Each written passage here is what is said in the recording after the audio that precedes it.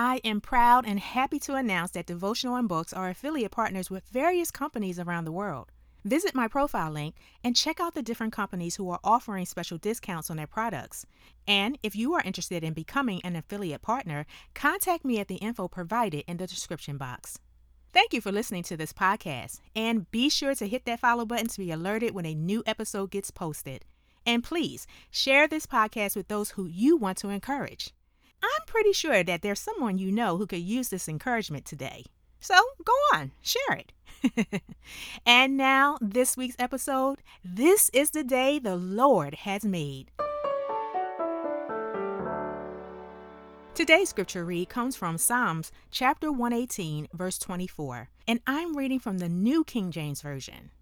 This is the day the Lord has made. We will rejoice and be glad in it. This statement or scripture has taken on a greater meaning in my life, and I want to empower you not to accept this statement as just another cliche, feel-good message, or a catchy song. This statement shifts atmospheres, mindsets, behaviors, and our relationship with God. How far we experience God will be the depths God will reveal revelation of His Word. This is the day the Lord has made, and this is why you should rejoice. Number 1. You are free, and you are continuing to experience this freedom every day you are given life. Don't take it for granted. Number 2, you are delivered. Where you are now is much further than where you were.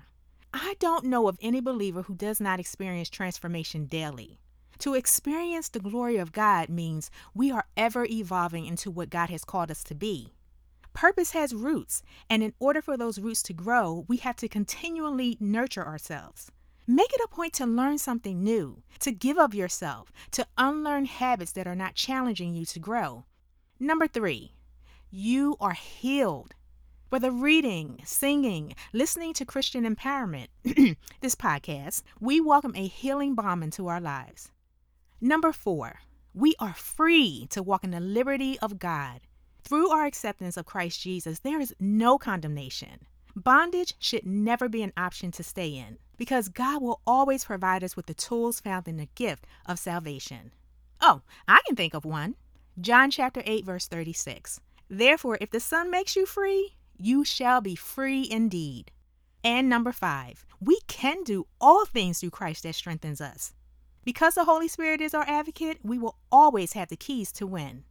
These facts, and you can add to this list, is the reason why we should always rejoice in each day God has made and given to us. Continue to strengthen your development in Christian living. I invite you to check out my books, Pressed, Life of a Worshipper, Different Life, Different Motives, H2O, 30 Days of Short Prayers That Speak Life, and Devotion Through Poetry. All are available on your favorite reading and audiobook platforms. Again, please forward to those who you want to encourage. I am Otisha E. for Devotional and Books.